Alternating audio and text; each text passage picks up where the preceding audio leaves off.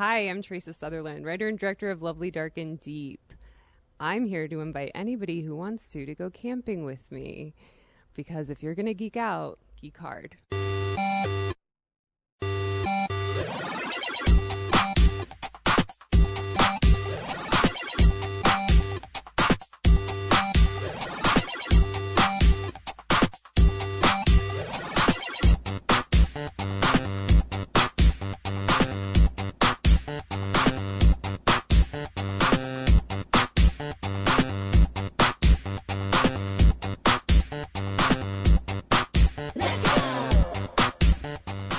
Welcome to Geek Hard. Here are your hosts, Andrew Young and Mr. Green, those boys. Welcome to Geek Hard, everybody. Andrew Young here with Mr. Green. And this is Geek Hard. As always, we're changing every day in every possible way. Yep. It was an interesting week. It's been an interesting week. I know some of you are surprised that we're doing podcast only right now. We will not be on Reality Radio 101 for the next couple of weeks. And that is because our good man, our man at the boards, Yuri, he's a bit under the weather. He's dealing some stuff. So, Yuri, we hope you get well soon, and we'll see you back here on the old Geek Hard boards in the next few weeks, hopefully. Yeah, and for those who are listening, it isn't that he just runs the boards. He runs the whole enchilada. He's the big head cheese over there. Yeah. Reality Radio 101 is Yuri. Yuri is Reality Radio 101. Yeah. They're intrinsic. Yeah, like if it was just somebody who needed to run some audio stuff on the boards, we could have made that work. But we actually need the station to run. Yuri is the board. Yeah. Well, so you can't really run Yuri. No, he's 75% mechanical. That's right. That's probably true. Yeah. Well. Yeah. Maybe after this. Maybe even more, like 85%. Yeah. But hey, fear not though. We're here in podcast form for the next few weeks, podcast only. So come check us out. And we got a great show for you this evening. Later on in the program, you're going to hear an interview I did with Teresa Sutherland, the director of Lovely, Dark, and Deep, which was one of the films that played at last month's Toronto After Dark Film Festival. I got a chance to talk with her. We talk about the film and more. We've also got a movie review coming your way from another film festival that just wrapped up this past week, and that is the Blood in the Snow Film Festival. We'll be reviewing the movie ROMI. And in just a few minutes' time, you're going to get to hear another interview I did with the cast, the main cast, and the director of the Canadian comedy Who's Your Father? A PEI comedy about a PEI PI. Prince Edward Island private investigator, right there. Say that 10 times fast. There you go. PEI PEI. Can't do it. No, you can't. It immediately you get you're just discontinued from saying anything. Right, exactly. And so that's coming to digital and VOD on December 12th, and we'll be going to Paramount Plus in 2024. So we'll hear about that movie as well. But right now, we're going to take our first break. When we come back, you're going to get to hear that interview right here, Geek Hard. You make it look easy. All your friends are gonna notice. You make it look easy. Go on and do what you do.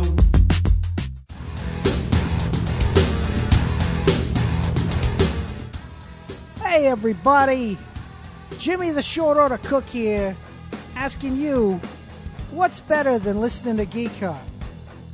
Answer, listen to Geek Hard while wearing a Geek Hard t-shirt. And there's a place you can get them. At tpublic.com/user/geekcard. We got a bunch of great shirts there. We got Geek Hard shirts. We got a Mr. Green's Tasty Meat shirt.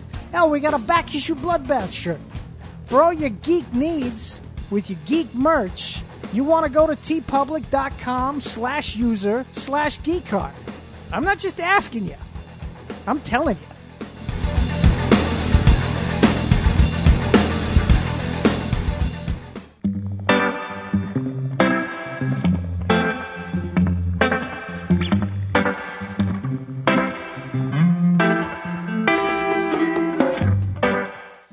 Welcome back to Geek Hard. Now back to your hosts, Andrew Young and Mr. Green. Welcome back to Geek Hard. By the way, I haven't mentioned this. I want to say a big thank you for the old man stepping in to work the boards tonight. Yeah, well, sort of work the boards. I work the boards. I do it, it's like... Up and close. You got to be careful. You got to keep your stick in the right. You can't go too high on the stick when you go into the boards, right? You know that, right? Yeah, no, I give her the old how's she going and just right in the you got to work. It's all in the corners, That's well, it's because you're playing for the game stick. That's what you're playing for. Oh, that's what's a game stick? The cone after the game. What game? The game that we're playing right now. We're playing oh my God, I didn't realize we were playing a game. I thought we were just getting in the corners and saying, hey, how's she going? That's all. Yeah, no, that's not how that, no, nobody just goes into the corners to say, hey, how's it going? I don't know. He's like, sometimes I go down to the corners, I see some people, and it's like, hey, you're down at the corners. That's great. You want to go to the pub? You're cruising out there looking for good times?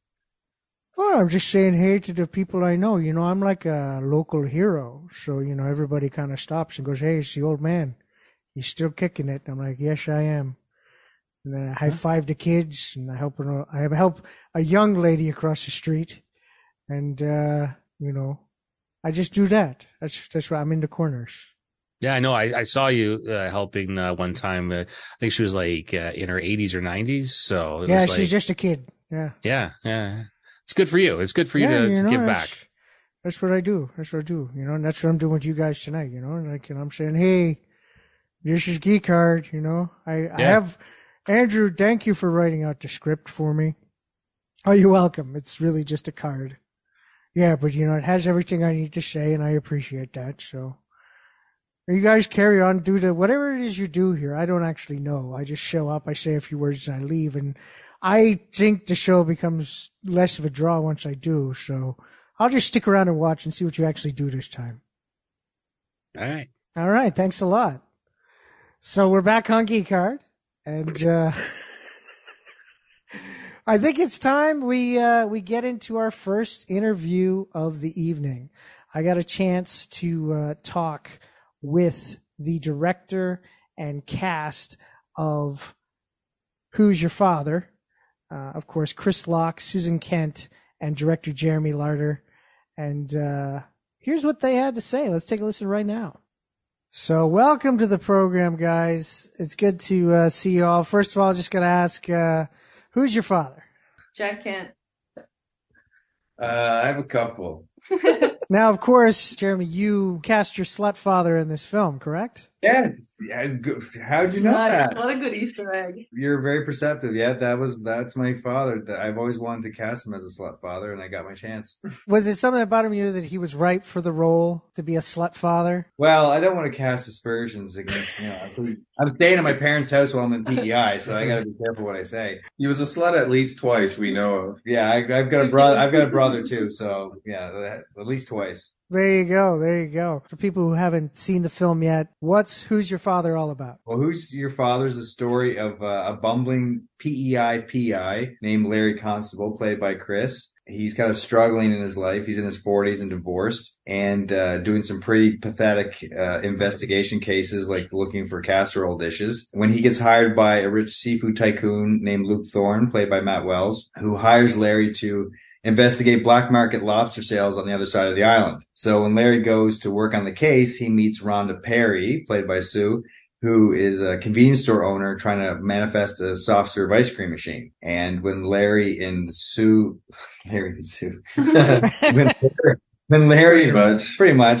Rhonda get together, they get into a wild PEI adventure together. Watching the film was a lot of fun. It's that classic trope of let's do like a film noir, but instead let's do it with people that have no business being in a film noir, like The Big Lebowski or something like that. Yeah, that's right. Yeah, exactly. That's the magic right there. Chris, Larry Constable seems like the role you were born to play. Like, I've seen your stand-up for years. I've seen your improv for years. Of course, the parts you play. But this seems like one that you could really sink your teeth into and just have the chance to throw out a lot of non sequiturs. Did Jeremy give you a lot of freedom with the character? Did you get to put a lot of your own ideas into it? Yeah, well, the script right away, it had to be me. I thought they would have been stupid if they hired anyone else. I just knew what I could do with it, and I was weirdly aggressive about getting the role. Maybe not as much in Jeremy or Sue's face, but in my mind. And to my agent, they knew, because the script was already teed up perfect for me. It was like this wonderful, like silly slapstick Fletch style, like comedy. And that, which I've been dying to do all my life since I was a kid, and watched all those comedies since I was a kid. And then on the day when we were making it, and we rehearsed a bit together over Zooms before going out to PEI. Jeremy's incredible about letting us play and discover stuff as well. So there was a lot of creativity between the three of us, which created a basically fun party environment, which I feel like the finished product has that vibe all throughout it. So I'm really proud of all of that coming together like that. Susan, of course, you as well, you're hilarious in this film. We actually had you on the show back during the pandemic. Nice to see you again. Yeah, it's good to see you again as well. This character, what I really like is that, again, Rhonda is basically the femme fatale of the story, except where it's not the character isn't conniving to hurt the hero, but more just like the crazy antics of the character just happenstance hurt the hero. So what was it like putting your take of the femme fatale into this comedy? That's so funny. I never thought of her as the femme fatale. I really thought of Dio as the femme fatale. To me, she was more like the absolute crazy shithouse rat that happens to like sees the guy when he's coming in and has that incredible ability that certain people have to be like, I will have, for whatever reason. And first the reason is I want my machine. You know what I mean? It's like, I want to get in on this. I can see my way in. I can get what I want. But then it's like by her openness to the universe and her attempts at manifesting, it's like she gets the thing that she really wants. She gets the thing that she really needs, which is like partnership, being seen, all the things that like people actually want. So I think she's more like just her devotion to her personal crazy. You brought up Tio there. Amazing cast you got put together here. Of course, Steve Lund in here as well, and Jess Salguero. When it was coming to like the casting of this film, was it very much like you knew the people you wanted right away, or did it take a while to figure out exactly which actors for this? Well, it did take a while. I wrote the part of Rhonda for Sue. I had her in my head the whole time as I was writing it, and just prayed that she would say yes one day. And Sue was the first actor who came on board. So once we had Sue, like, she's really well respected. And when people saw that she was attached to the project, it made a big difference when we were looking for other actors. And then that can't be true. It is true. I swear. I swear it is true. So then next was Chris. Chris and Sue read together, and they just had a spark. There was just like some magic between the two of them that you can't really describe. It's just there, and you know it when you see it. And then from there, once Chris and Sue were on board, there was still a process of finding people in casting. There's like different things that happen, and some are unexpected, and there's scheduling issues. And, this wasn't an easy movie to make with the schedule that we had. We only had 18 shooting days, and actors had to come and go. Chris and Susan were there the whole time, but other actors had to come and go. So it was a bit of a long process. But again, through the connections, Steve Lund and Dio are good pals. They used to live like next to each other in Toronto. They were good buddies. So once one was on board, the other one came on board. And Jess, it was like the last character that was cast, and she just has like a really busy schedule because she's working a lot. And it was just a great stroke of luck that we were able to get her in the movie. Yeah, she just happened to have a free 18 days or a few days. That's great. There you go. Come and just like throw her diamonds on us. Yeah. Across the board, great little cast here for this, and it's a lot of fun. Gotta say, I love a lot of the one-liners in this. Like for me, probably my favorite is "Heels on grass." She's rich, and things like that. Do you guys have a particular favorite line from the movie? I'm really glad they kept when Rhonda and Larry are just feeling these weird vibes together for the first time in his van. I'm glad they kept me saying, we're in our 40s. It's just so, I'm just saying the thing, and it's just so matter of fact, but it hits so hard because, no one says that in the movie. Like, I like that beat. And the line that you just quoted was, you came up with that line. Which line? Heels on grass. Oh you know she's rich. Yeah. Ooh, I like the line, heels on grass, she must be rich. Sex rubbers is another line that I like in the store when they first meet. She says, you wouldn't believe how many rubbers we sell before closing time. And then Chris says, oh, wow. Sex rubbers? Yeah. Sex rubbers. I mean, I love that. No, it's a good line. So Jeremy, this whole script came about because you were writing like a film noir type script, and then you reached out to the only detective you could find in PEI who was just about to retire. Is that correct? That is absolutely correct. Yeah, I was kind of like trying to write a straight film noir script that was like going to be easy to make and like very simple, and 3 characters at a cottage in PEI. And then it kind of like started to change, and then a private investigation character came into it, and then I called the only PEI I could find in Google and asked him, like, what was it like? What's it like to be a private eye in PEI? And he was just like totally disgruntled and was like about to get out of the business because he was complaining about how hard it is. Like all of his family members would call him and want to spy on other family members. And he's like, this is just nuts. Like this place is way too small to be doing this. That was like the real spark of like, okay, that's a good premise for a movie, like a PEI. Like, how can you do it? You know, as long as you got a van and a couple of fake trees, I guess. That's really what it comes down to.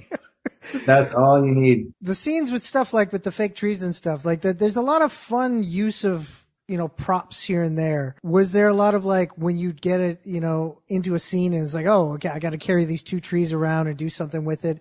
Did you have like a lot of like creative ideas on like, what if we do this? What if we do that? Like, was there a lot of humor that came out of the particular props that were in the script? Well, funny actually that you bring up that particular scene because that was like an 11th hour solved by you. Yeah. The trees weren't intended from the beginning. No, the trees came into the script out of necessity actually, because originally the script called for a cottage that was on the dunes. That was like actually like in a sand dune basically, and they were going to be like taking cover in the grass on the dunes. And when we could find a location like that, and we actually found a great cottage that didn't have that, the trees had to come in because of that. Like, how are we going to do this? We kind of came up with the idea of using these trees. And at first I was like, how are we going to, like, these trees are so crazy. How are we going to keep incorporating these fake trees and all these different scenes? And I'd have like panic moments. I'm like, is this too nuts? Like these trees, like this is insane. Like they're actually really heavy. Yeah. And like, scale them down so Chris could actually. They kind of cut up my fingers a bit. Yeah. And he's very. Yeah. He's very. And I'm allergic to fake trees. Yeah. Oh man, that's rough.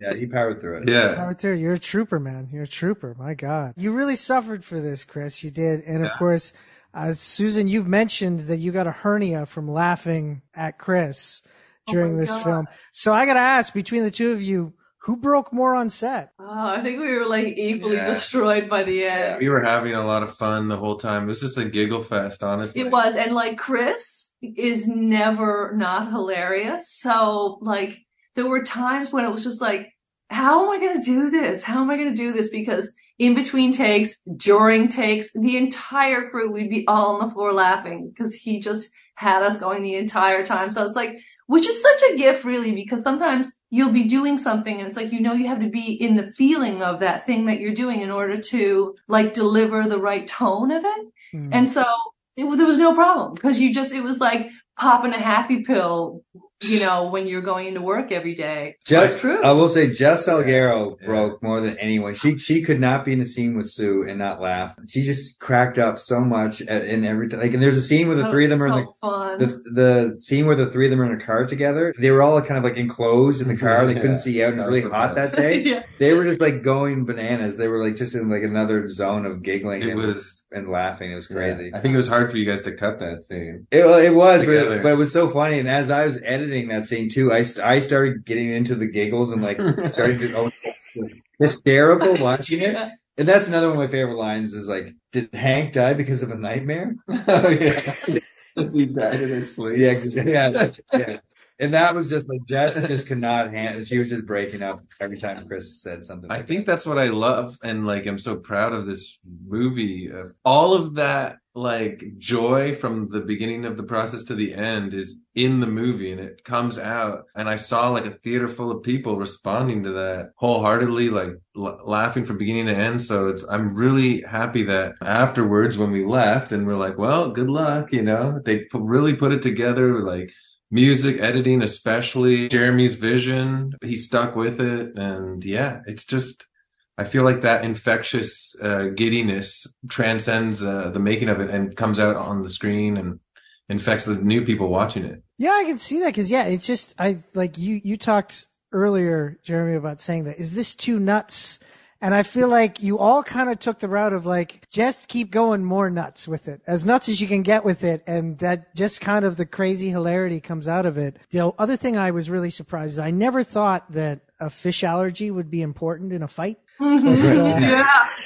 We had one take. Yeah, one take. One take. And it worked out. Everybody was like, every team was so on top of it. And we went out, we were in this motel and we went out with the thing that I throw in her face, but we were trying different things and I was throwing it at a tree. It was like, we got one take to do this real in front of camera, but like everybody was so ready. And then of course, Dio just killed it with her reaction. Mm-hmm. Yeah. Yeah, no, it's a great scene. Also, Chris, your scene with Steve there, the fight, that's like, it's fun to see like an action scene that's also like really comedic. Did you ever think you'd get the chance in your life to do an action scene like that? No, not at all. Especially with a giant, more handsomer man. It was a pleasure and an honor for me to just be able to touch his hand with my hand.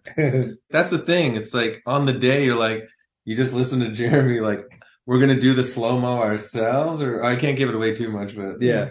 To do this all ourselves, and it's like, okay, and then you just say yes to it and dive right in, and again it like comes out on film totally in vibe with the rest of the movie, and yeah, it totally works. And yeah, they were doing their version of it on the inside as well, and yeah, that whole scene, the whole movie works. It's insane. Anyways, whatever. No, I didn't think. I thought maybe in my future as an actor, there would be scenes where they're not funny and I'm killing someone and then I get the death penalty or something, but that's about it. I've heard you talk about it before. It's true. There's not a lot of like modern day PEI stories, that really, have a focus on the people now. Like, yes, they do a lot of, period pieces that take place in PEI, but this is like one that actually focuses on people who are living life now. How important is it for you to get that story out there? For me, it's everything. I remember when I was about 20 or 21, Mike Clattenburg from the Trailer Park Boys, I came to Charlottetown and I went to, he's just doing a talk and I came there to listen to him. And then I got to talk to him for a few minutes afterwards. And he was just like, you know what, like your stories are important. Like your culture is important. And the stories that you have growing up, you don't have to grow up in New York. You don't have to grow up in some other place. Like your stories of living in PEI are important and you should make those stories. And that really had a profound effect on me and kind of totally changed the way I thought about writing movies. So at that point, I was just like writing ripoffs of Reservoir Dogs, basically, you know what I mean? Like Bank Heist movie, yeah. So like that had a really, a really big impact and it made me realize that like I should be focusing on the life around me. And I have been ever since. Like most of the movie takes place in and around where I grew up on the North Shore of PEI. And I like incorporating my friends and to have them involved and on screen too, and to show the world that I grew up in. Definitely. So are we going to see another film starring Chris and Susan where it's a PEI version of Reservoir Dogs? We love that. Amazing. Yeah, we've talked about doing other things. Like I remember, we've talked about like wanting to work. I would love to work with them on anything. I love working with them. I'd love it if you just, pull the trigger down there. You hear the bang. You don't see the murder, but the blood splashes on my face. That'd be sick. There we go. We should just make a whole movie of that. There you go. We'll make that dream come true for Chris one day. Oh, well, I want to thank you guys for talking with me today. Really enjoyed the film, as I said. It was a lot of fun. That's so awesome. Yeah. Looking forward to more people getting to check it out. Of course, it's coming to VOD and digital on December 12th, and will be coming to Paramount Plus in 2024. Well, I want to thank you guys for talking with me today, and I hope you guys have a great day. Thanks so you much. too. Thank you. Thanks That so was much. fun. It was a pleasure. And that was my interview with Chris Locke, Susan Kent, and director Jeremy Lauder of Who's Your Father. As I said, Who's Your Father coming to digital and VOD on December 12th, and will be coming to Paramount Plus in 2024. We're going to take a quick commercial break. When we come back, Mr. Green and I will be giving our review of the Blood in the Snow Film Festival selection, ROMI, right here. Set the scene Geek of a Card. broken man, and kerosene and a little lamp, and just enough light to make out a figure. Remember when you used to go to the comic shop and browse through the stacks, picking up comic after comic, talking to your fellow customers and the store owner about what books you should buy? What kind of outside people daywalker nonsense are you talking about? I don't go outside. Well, thank goodness for Back Issue Bloodbath with Andrew Young, And Petula Neal. where we talk about comics old and new, Mostly old. but sometimes new. Every Wednesday, new episodes drop at geekartshow.com or wherever you catch your pods. Check it out and have yourself a good.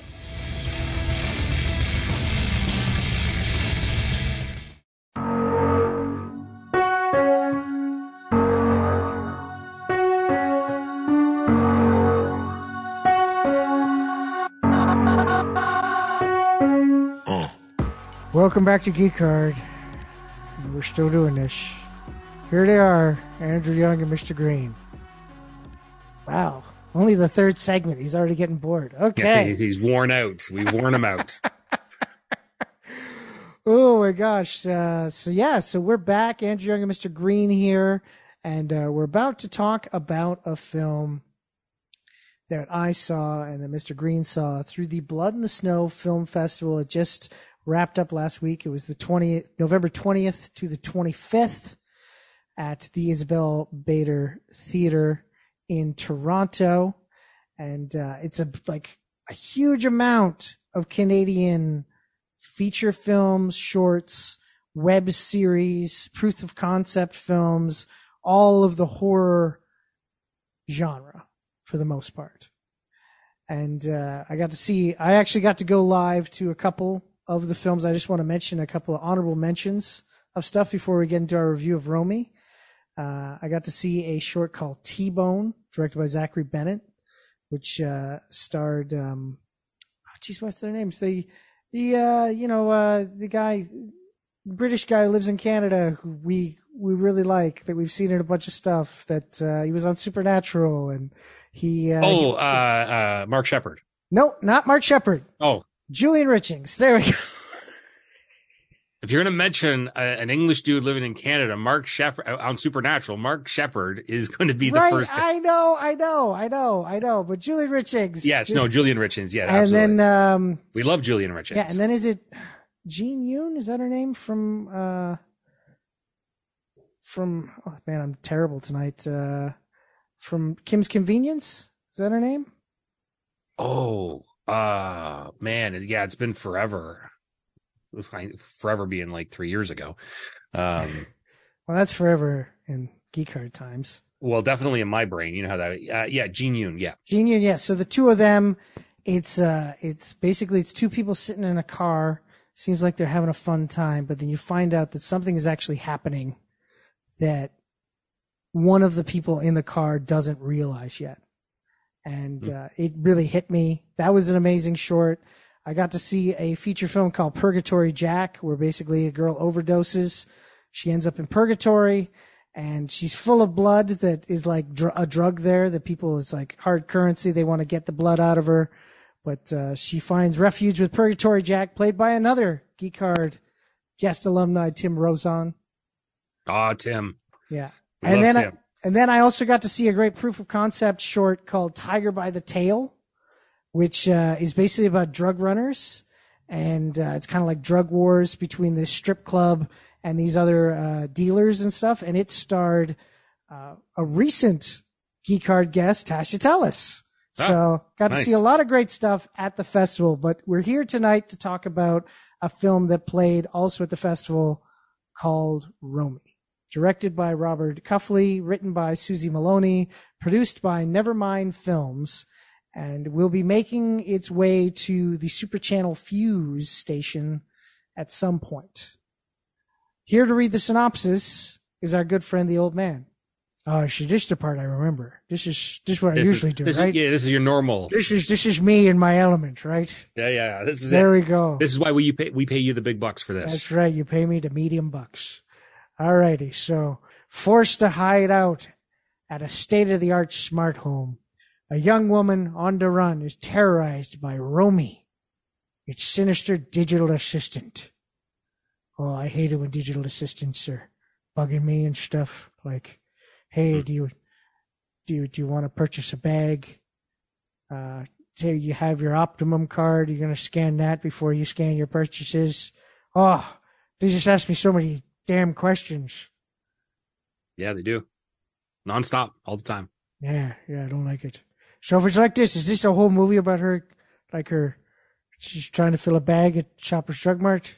Yeah, no, that's exactly what it's like. That's what the whole movie's about. It is a horror movie then. All right. I gotta recover from that just thinking about that. All right, and there he goes. Okay. So Mr. Green, you got to watch ROMI? Yes, I did. What are your thoughts on the film?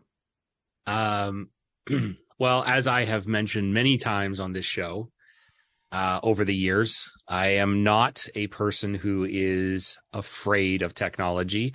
I am also not one of those people who is, a harbinger of doom when it comes to AI and our future robot overlords. I love you guys. You guys are amazing.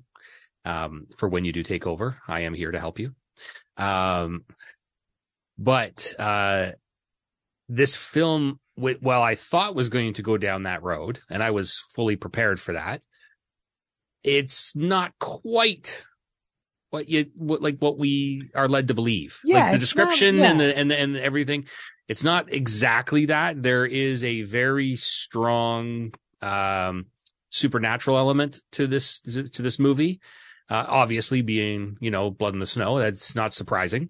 Mm-hmm. But technology, this is an interesting one because I think this is a really nice mix of technology and some commentary on technology, but also that kind of, spooky supernatural, experience that, somebody who's going to something like Blood in the Snow, or just in general likes horror films is going to be looking for as well. And I think that played really nicely, and that kind of defied my expectations a little bit because, like I said, I was really expecting this just to be like, crazy AI gone out of control scenario.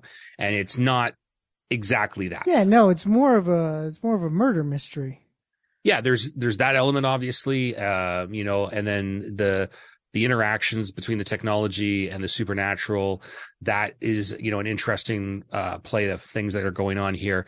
And, it's a small piece, right? Like it's not a one room mystery, obviously, well, it's a one house mystery, but it's very, very simple locations. There's only like 2 in the whole damn movie, really. Yeah. There's the house and then there's a road. That's about it. And, I forgot 3 because there was the office of the mother. I forgot about that one, right? Again, limited locations also makes perfect sense on a limited horror budget. But with what they did, like the house, that house, that, I don't know. I'm assuming it's somewhere in BC because just that house looks like it's in BC. It just has that kind of look. That was a nice looking house. I don't know if I'd ever want to live in it, especially after watching this movie, but, it's a really nice looking house. And obviously they spent a good part of their budget renting that place to film in there and do things. And, but it's a really nice piece. It kind of encapsulates what I like my envisionment of an AI super house would be like. Right. And, yeah, it was like, that's super cool. But of course, you know, the technology aspects, you know, having cameras everywhere and like getting into your life and, you know, that element of it, you know, while I'm an optimist on a lot of this stuff, I do worry and concern about such things. And you know, and it was, but like I said, I like the way that they handled some of that, mixing it in with the supernatural element of the murder mystery of what was going on there and how it all relates and interacts with each other.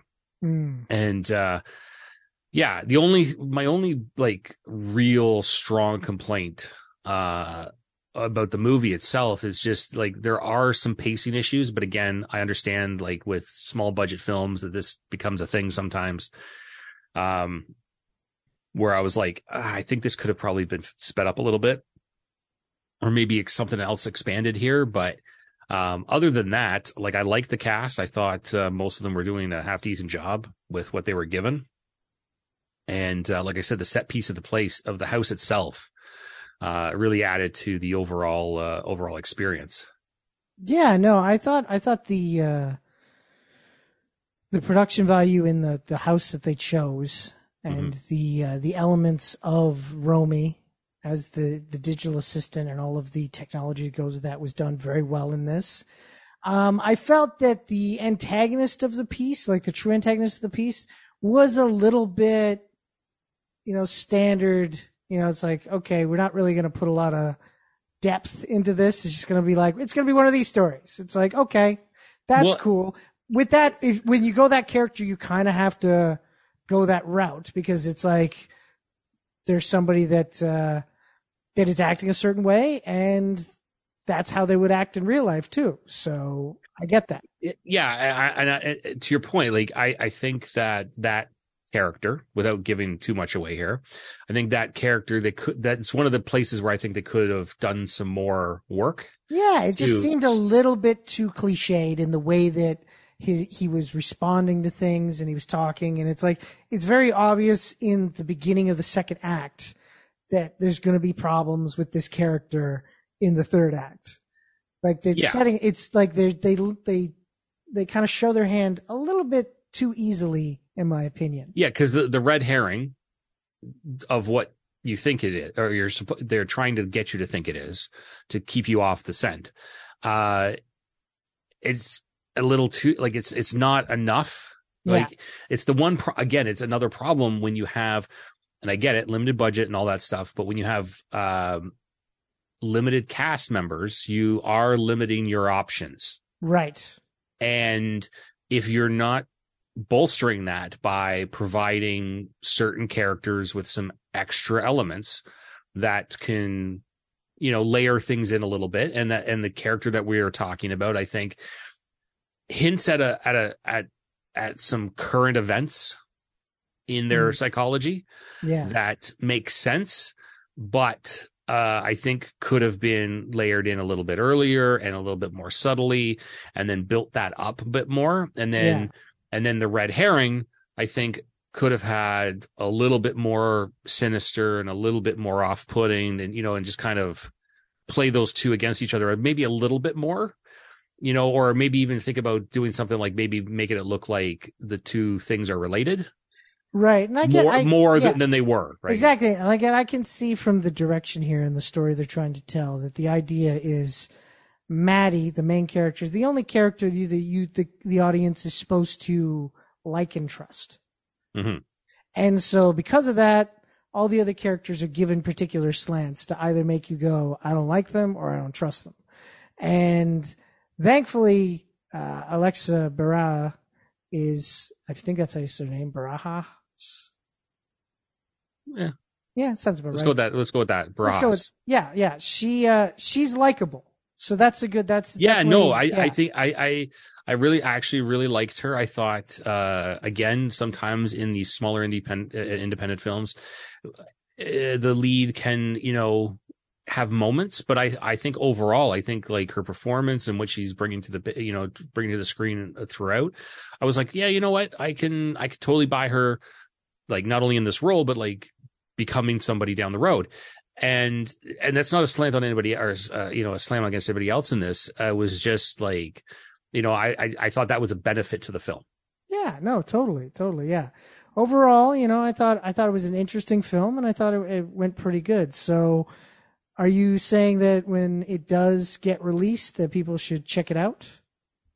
Yeah, I think if you're looking for something, like, especially if you're in a horror genre scenario, I would say you could give that a check. Also if you're interested in like that AI stuff and and whatever, a little bit with some supernatural, I think this will check off a lot of boxes, and you can give it a shot.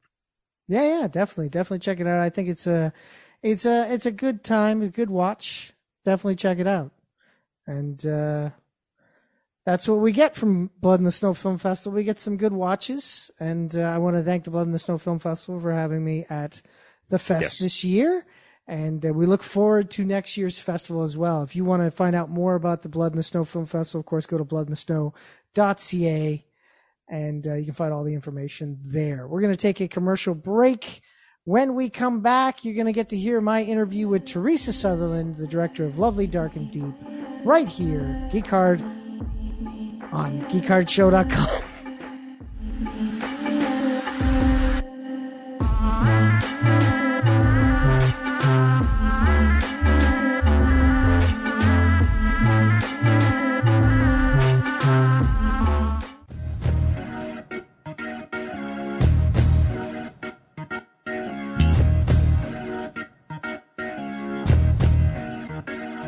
Want to advertise on Geekard and be heard by thousands of listeners? It's easy, it's simple, it's fun. Email us at geekardshow@gmail.com for information on our advertising packages today.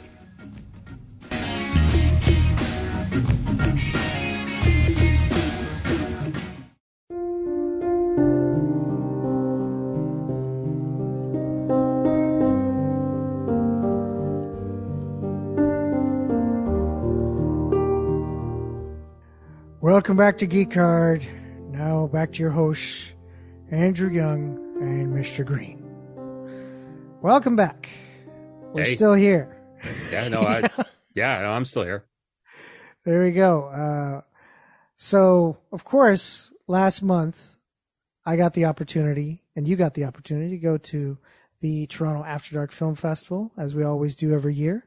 Mm-hmm. And while the festival was on, I got a chance to talk to some great directors, filmmakers, and one of those directors, Teresa Sutherland, had her film Lovely, Dark, and Deep there.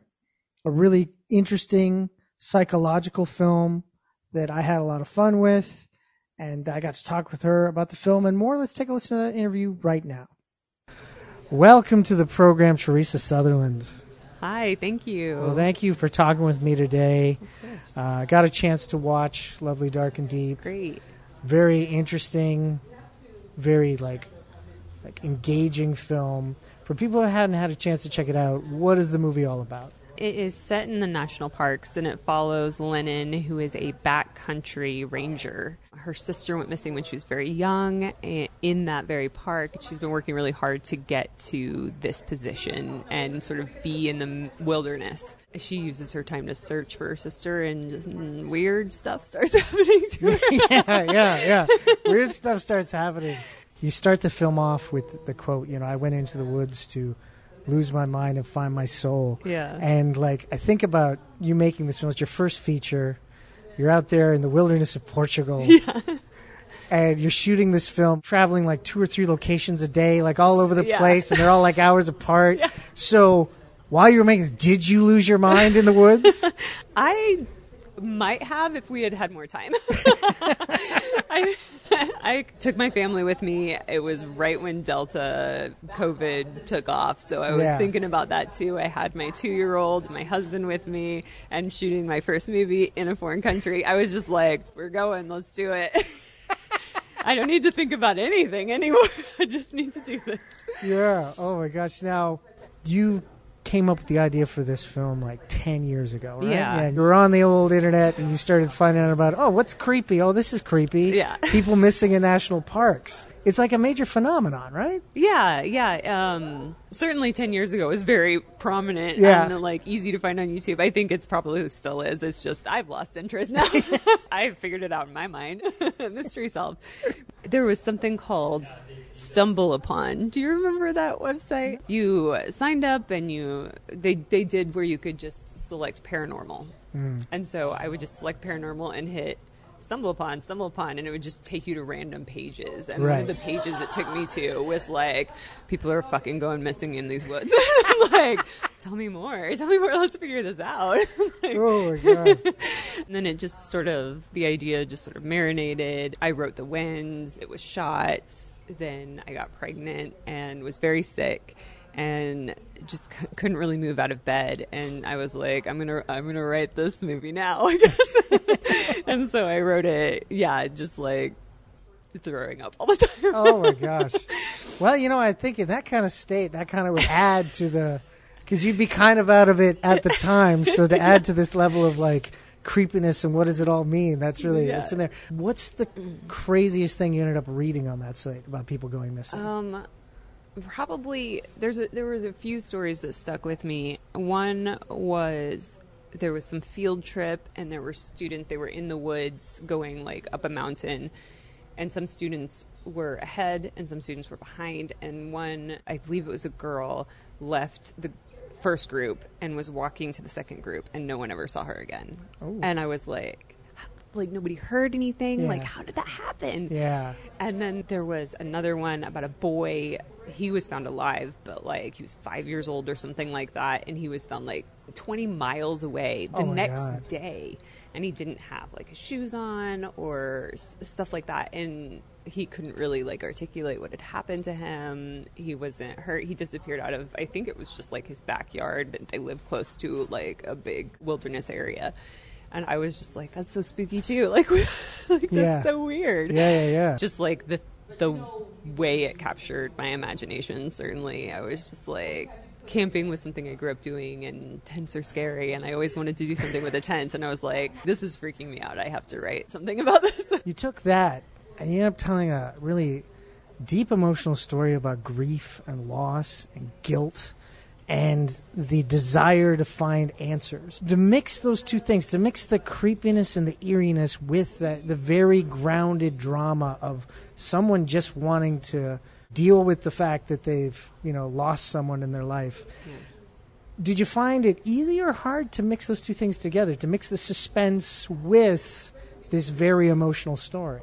That is something that it just kind of comes naturally to me. I always start from like that emotional place, and that place of like, who is this character? What have they done? Like, what's driving them? And then once I've sort of got them in my mind, I put them in the place that shit's going to happen to them. And I'm like, all right, you drive, let's go. It's like, okay, I feel for this character. Let's fuck up their life. All right. Let's really just nail this to the wall. Like grief and loss, and even just like the answers we don't have in everyday life. I'm fascinated by them. I think of them a lot. I don't know if that's like everybody's just like constantly like, I wonder what is going on all the time, and I just want to kind of figure it out. Maybe this is I'm processing. You guys are getting to see a lot of like my process. Well, there you go. That's just like emotional process. That's very cool. That's a very vulnerable way of storytelling. That's very cool. Looking at this film, like at the beginning of the film, such picturesque beauty, and then probably even like 5 minutes later, scary as shit, and it's the same forest. Was it easy to find both those elements while you were shooting? Yeah, it was all around us, just like gorgeous stuff. And then we shot in Portugal for 3 weeks, just not a lot of time. And then we had 2 days, and we shot in Idlewild in California to get some of our drone stuff. And we couldn't use our cast, but we got like the stuff that I was like, I can't get trees right now. I gotta get the action. Yeah. So we did a lot of that afterwards. Everywhere we went was beautiful, and my DP and I talked a lot about like what influences we loved, and we were both huge fans of Godard, and we're both just like really wanted to figure out how to light night scenes with flashlights, and like just both like, how can we do this? And it just felt like really fun. Yeah, I'd say so. You think of stuff like Kubrick lighting a film with candles, and you're like, how the fuck did you do that? Barry Lyndon was definitely like something I'm like, he did it. Yeah.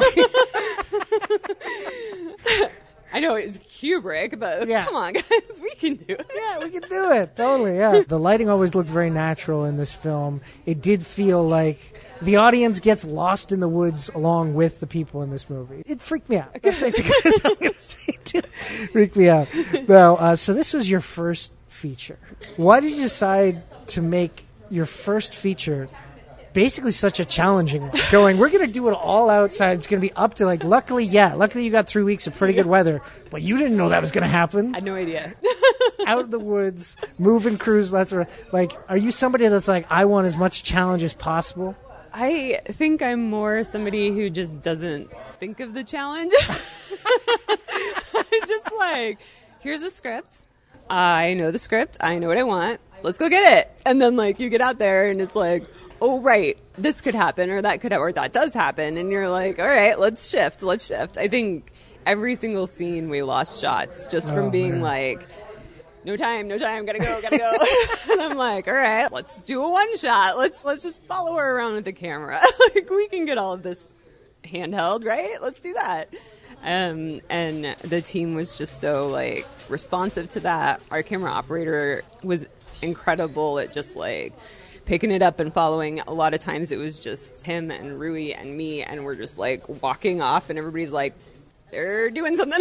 I honestly just don't think I even thought about it. Well, that works out for you, definitely here. Of course, Georgina Campbell, you saw her in a Black Mirror episode. Yeah. You're like, oh, man, I need to work with her. This is the person I want.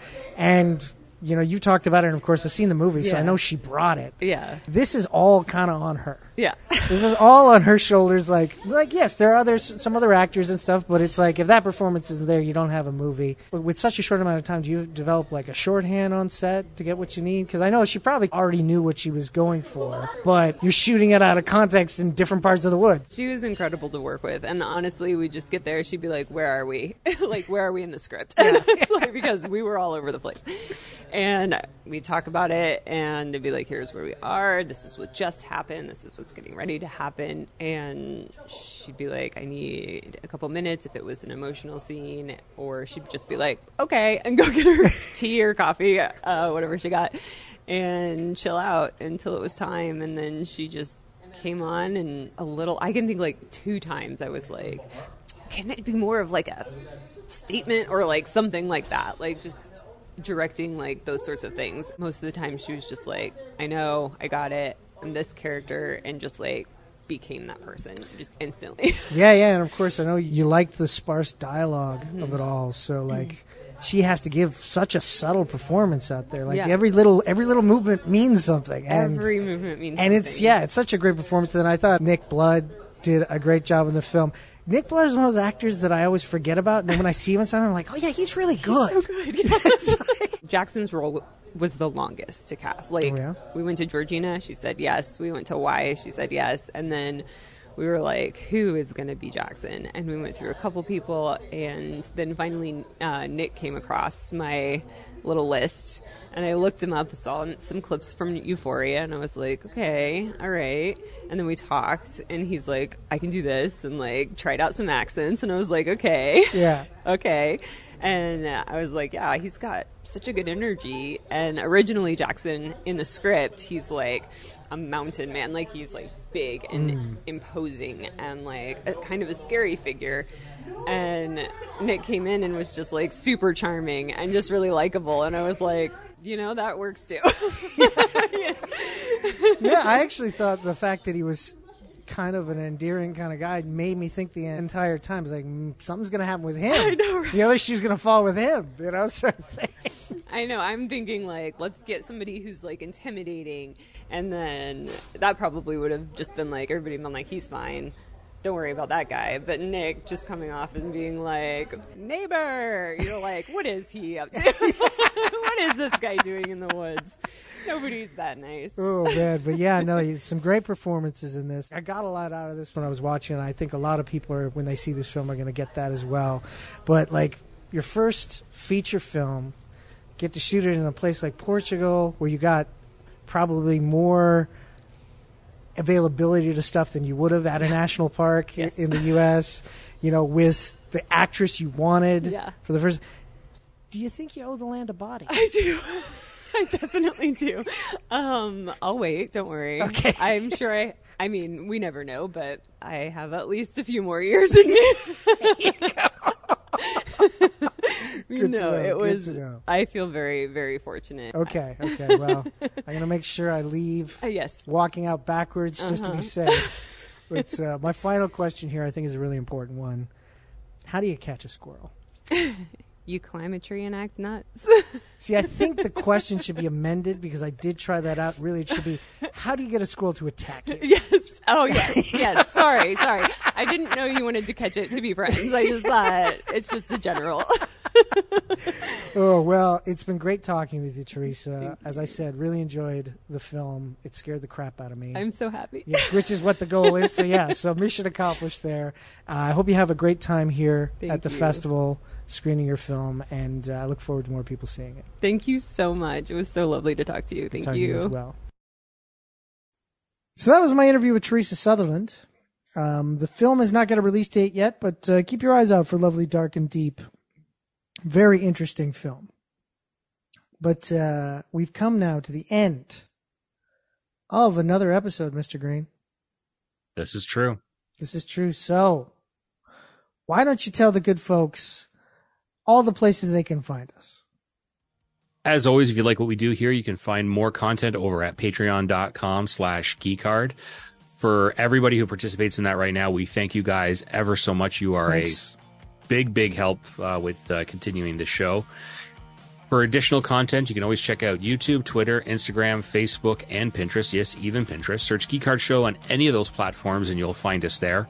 Of course, check out our website, geekardshow.com, for more news, reviews, and, of course, obviously, the podcast version of this very show that you're listening to right now, because we're not live. And until that comes back in a few weeks, this is the best way to hear it. And the best way to do that is to do what, Andrew? Is to subscribe to us on your podcasting platform of choice, be it the iTunes, the Apple Podcast, Google Podcast, Stitcher, TuneIn, Spotify, wherever you catch your pods. And while you're there, leave a 5-star rating and review. Yeah, it's always a big help to do that. And as always, if you want to have a conversation with us, because, usually we do live and we have emails and stuff like that, and unfortunately that wasn't the case this week. But send your emails in during the week and we'll read them on our recordings. Absolutely. You can email us, geekardshow@gmail.com. I want to thank Chris Locke, Susan Kent, Jeremy Larder, and Teresa Sutherland for coming on the program here tonight. For Mr. Green and for the old man and for Yuri, hope you get better. Yeah, bud. This is Andrew Young saying, if you're gonna geek out, you might as well geek hard on geekardshow.com.